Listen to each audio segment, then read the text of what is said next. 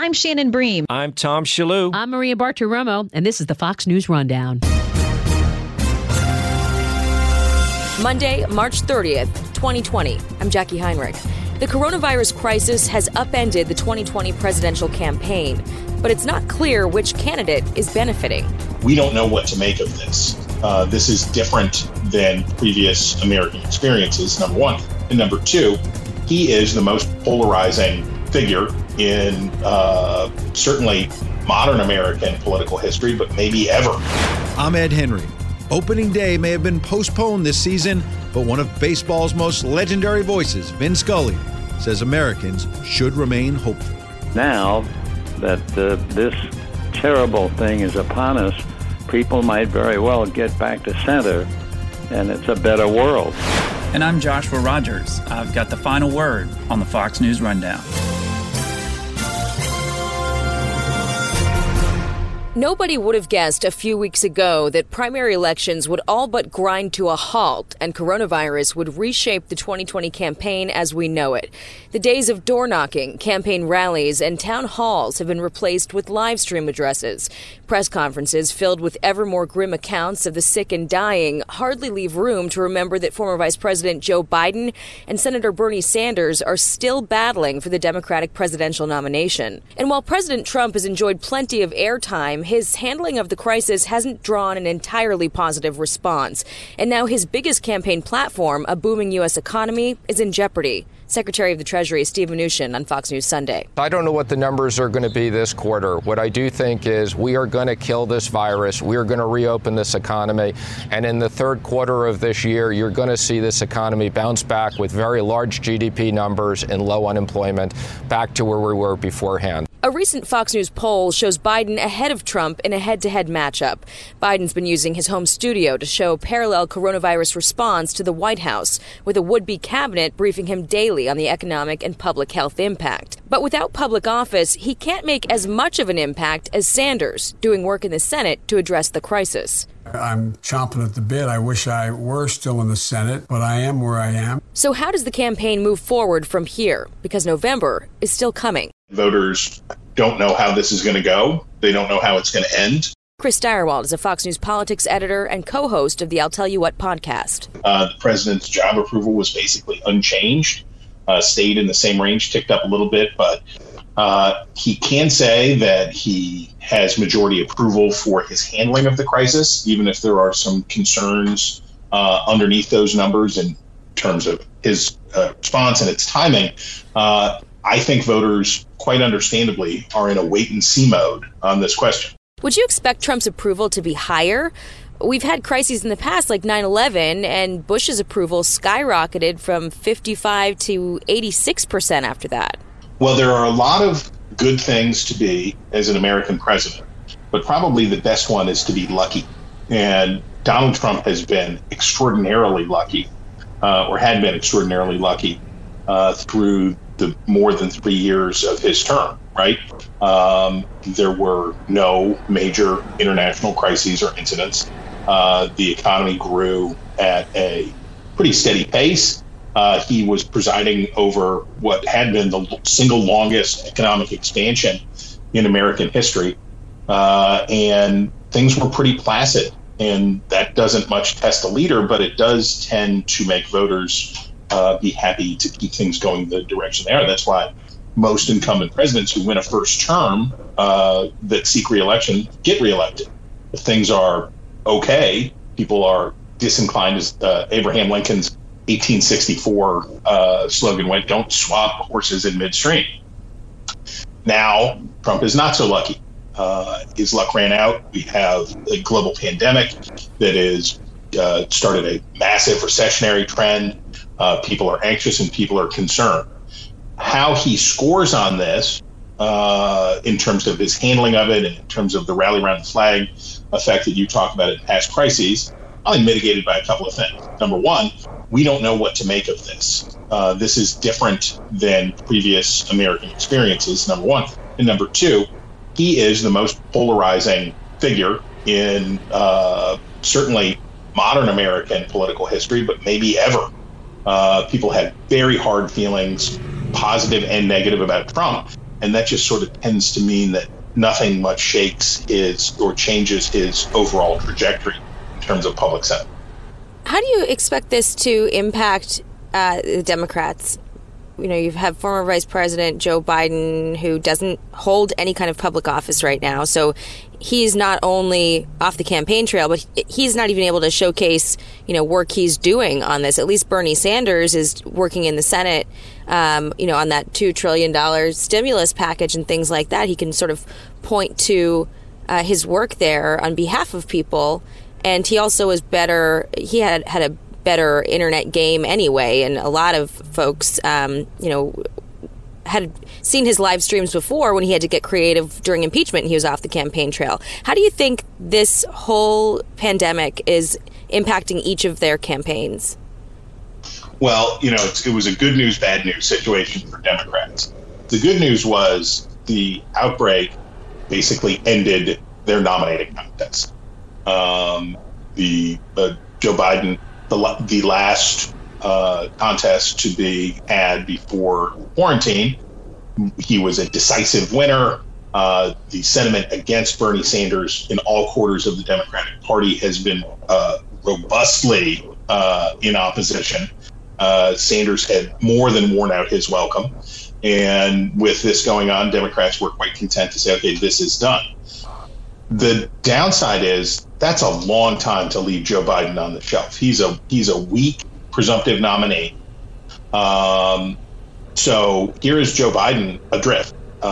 Bernie Sanders online supporters, especially when they sync up with those of President Trump, are able to provide lots of harassment for Biden online and push stories that are unflattering to Biden. Biden doesn't have those kinds of supporters in the virtual space. His legion of trolls is tiny, and Sanders is enormous. So Sanders obviously is comfortable with working to weaken Biden, even though Sanders can't win.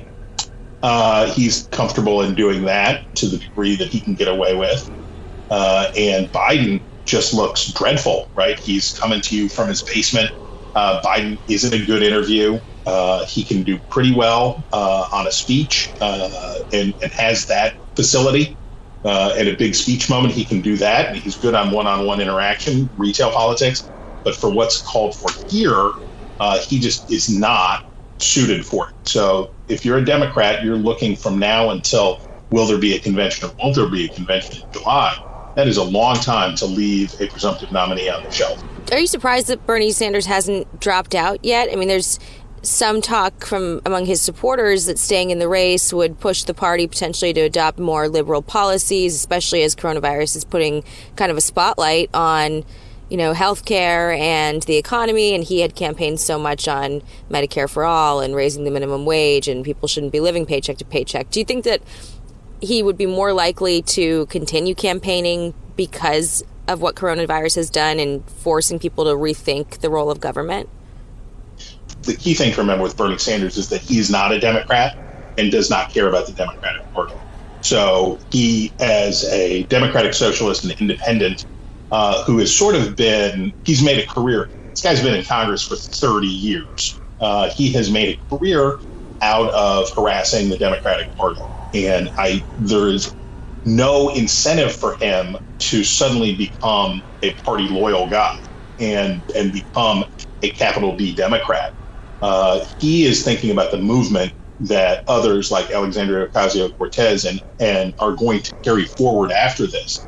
And he wants to be the Abraham of this new movement that will go on from here. Does he want to be like the Barry Goldwater was for the conservative Republicans? He wants to be that guy. And harassing Joe Biden, making it hard for Democrats, even though he can't win, is in no way harmful to his brand, because his brand is about attacking the party that he really doesn't love. The Fox News poll shows Congress's approval rating is also on the rise. It's the highest it's been in over a decade. Does that surprise you? When there is a crisis, Americans tend to unify and rally together. That's why you see the highest job approval numbers for Congress in a decade, double what they were 4 years ago. you see that as a good reflection of people coming together. While Trump remains a very divisive figure and politically polarizing, you can see in this the fact that this doesn't sound very good, but that about a third of Americans approve of the job Congress is doing is very unusual for these days. So that's a reflection of people trying to give their leaders the benefit of the doubt and wanting to come together. Chris Stirewalt, Fox News politics editor and man of many hats. Thank you. Safe travels.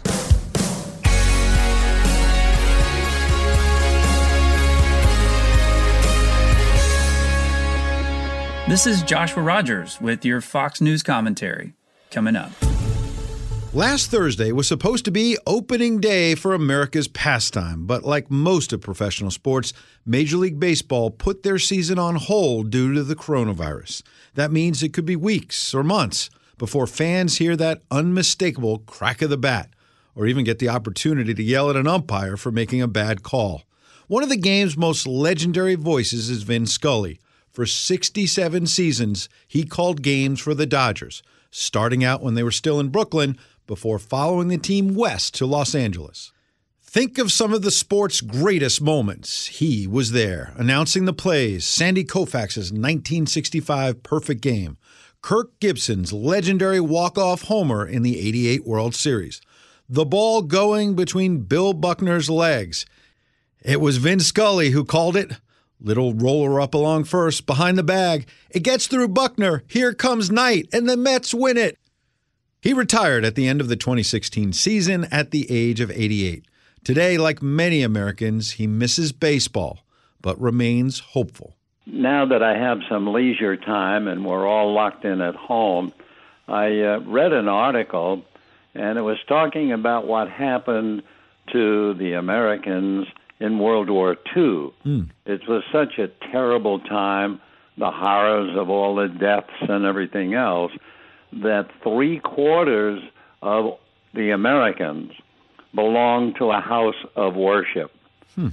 Today, after we've had boom time, half of the Americans are involved in a house of worship prior to this pandemic. So there's your answer. I think what will happen now, although they might not be able to go to a house of worship, probably more Americans will be praying than since World War II. I was watching Pope Francis on a live stream saying Mass at the little inn where he lives. He doesn't like the trappings of power and lives in this sort of little inn, and he says Mass there almost every day. And a lot of people are doing that now. Cardinal Dolan's been doing that here in New York, and I suspect that you've heard about this. People are connecting that way. We have another great advantage over the people, despite the pandemic and the idea you have to stay at home. I would say the majority of Americans have television sets today, and you can turn on a channel. I know there are 2 of them that I get for Sunday Mass, and it's that easy. So I have the same feeling about what happened during World War II. More people will be coming back to the faith. And now that this terrible thing is upon us, people might very well get back to center, and it's a better world. We'll see. We're going to see. You mentioned about being hunkered down. How does Vin Scully practice social distancing, and are you reading any great books? Is there anything you could pass along to us? Well, I thought when I retired that I'd be reading every day. My wife has not been 100%, and I realized if I started to do what I love to do and read, suddenly I'm isolating her, and I don't like to do that. So we keep company with each other. So that's been a big change, although I'm delighted just to have the opportunity to talk with her about her thoughts and her feelings and her religious beliefs. So all in all, one thing has been replaced, I think, by an even better moment. That's very sweet of you to talk about her and want to make sure that you don't isolate from her even more by going off in the corner and reading a book. It should make all of us think. You also have a lot of perspective, which is why we wanted to talk to you. And I read that you were born in 1929 And 27. Oh, 27, my bad. And that's okay. So I'm younger with you. I was trying to make you younger.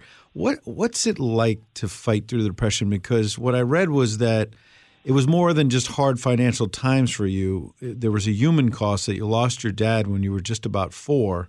Right. How did you and your mom, we were talking about faith, how did you and your mom get through that? People are wondering how they'll get through this crisis. That had to be a heck of a crisis for you and your mom. It was very difficult, especially for my mother.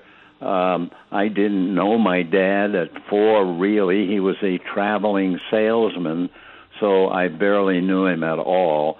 So one of the things that happened, and it was a plus, my mother, trying to keep us afloat, got an apartment with, I think there were 2 or 3 bedrooms in the apartment, and she rented out the other bedrooms to merchant seamen who would be there usually only a day or 2, and then they would move on.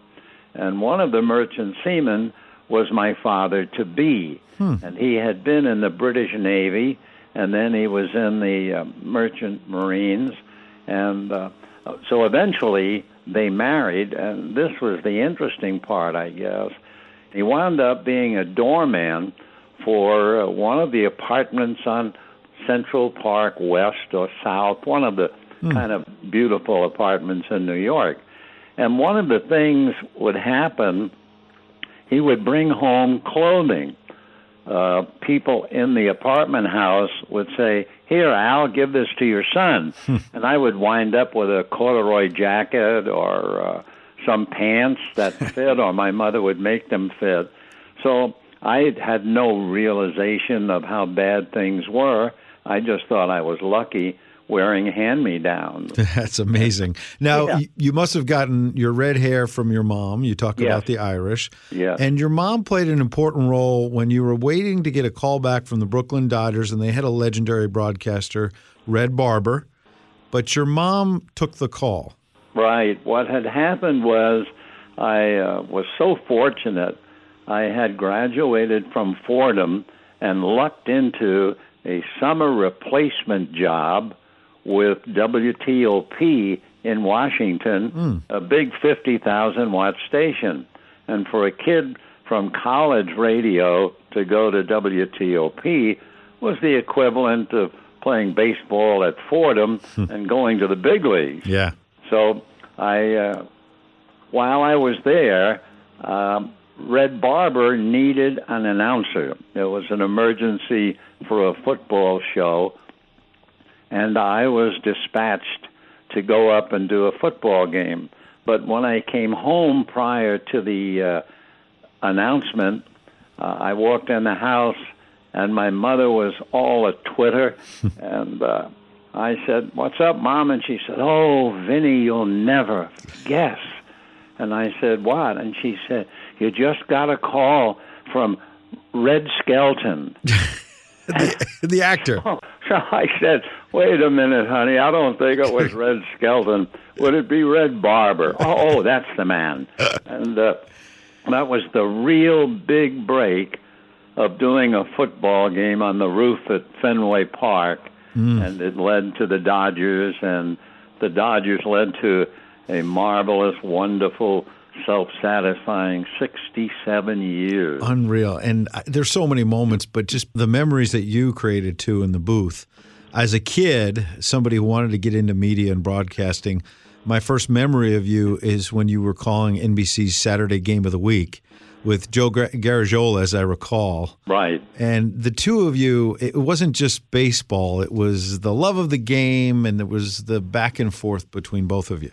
Yeah, God bless him. We got along very well. He was a former catcher, as you know, and I was a frustrated ball player. So we had a lot going on, without a doubt.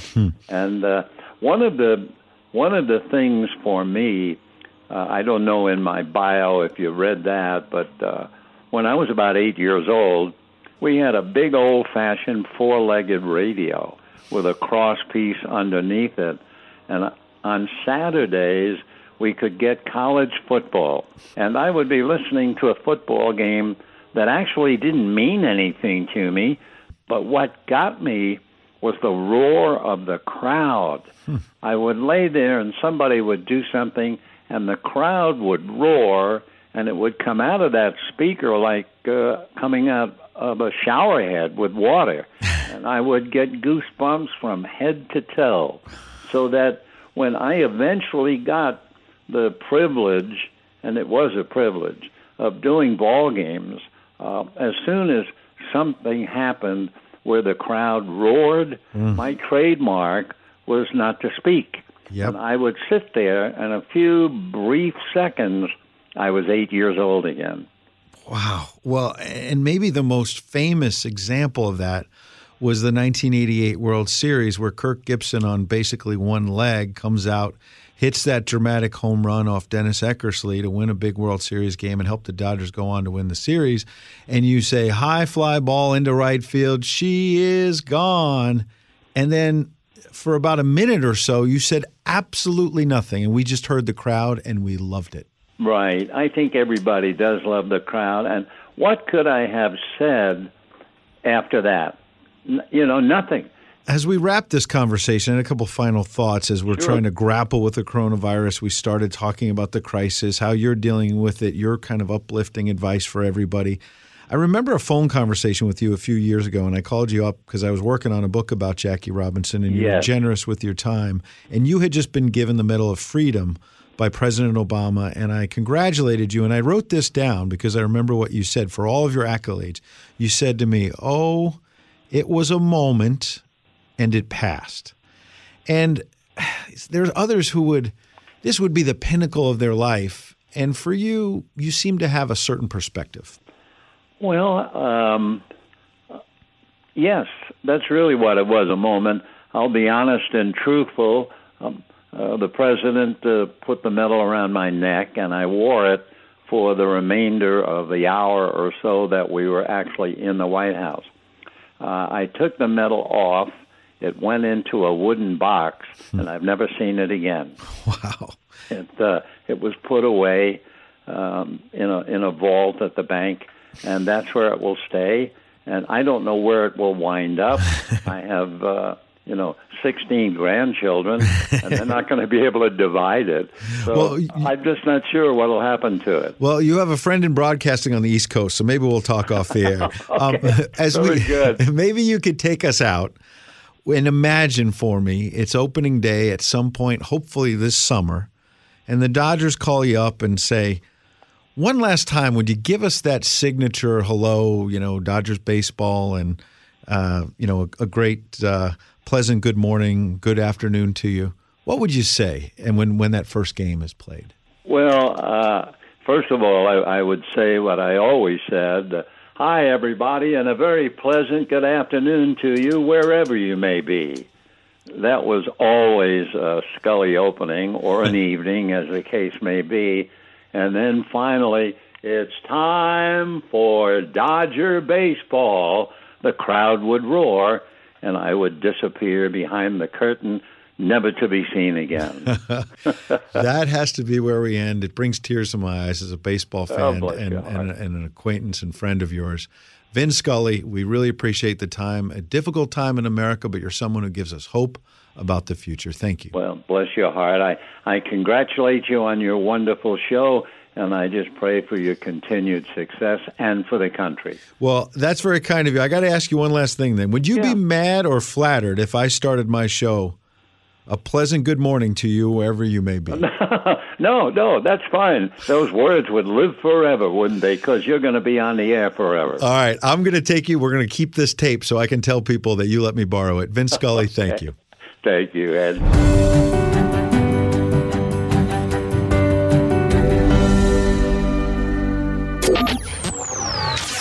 Here's a look at the week ahead. America moves further into springtime this week and further into the unknown as the coronavirus pandemic causes health and economic fears to rise. Health experts warn that the number of COVID-19 cases and the number of deaths will continue to climb this week. Additional states and cities are expected to issue stay-at-home orders. Most stores and businesses will remain closed or limited in operation, putting hundreds of thousands of people on unemployment. Kids in school and college students will continue distance learning. And doctors, nurses, and first responders become the heroes of our nation, putting their lives on the line to save others. Some things that will happen this week. The Navy hospital ship Comfort will arrive in hard-hit New York City to help care for non-COVID-19 patients who would otherwise fill hospital beds that are in short supply. And Wednesday, April 1st, is April Fool's Day. If only this were all an April Fool's joke. That's a look at your week ahead. I'm Rich Dennison, Fox News.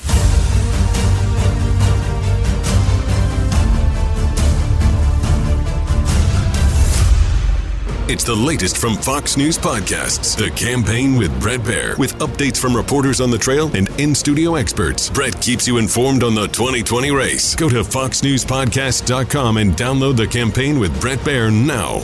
Rate and review the Fox News Rundown on Apple Podcasts or wherever you listen. It's time for your Fox News commentary. Joshua Rogers. What's on your mind? It's 2 weeks into the national coronavirus meltdown, and I've got good news. My wife and I still like each other. That's remarkable considering the fact that we're semi-quarantined and living in a world that's collapsing around us, not to mention being trapped in a house with 3 kids who think we're a couple of vending machines.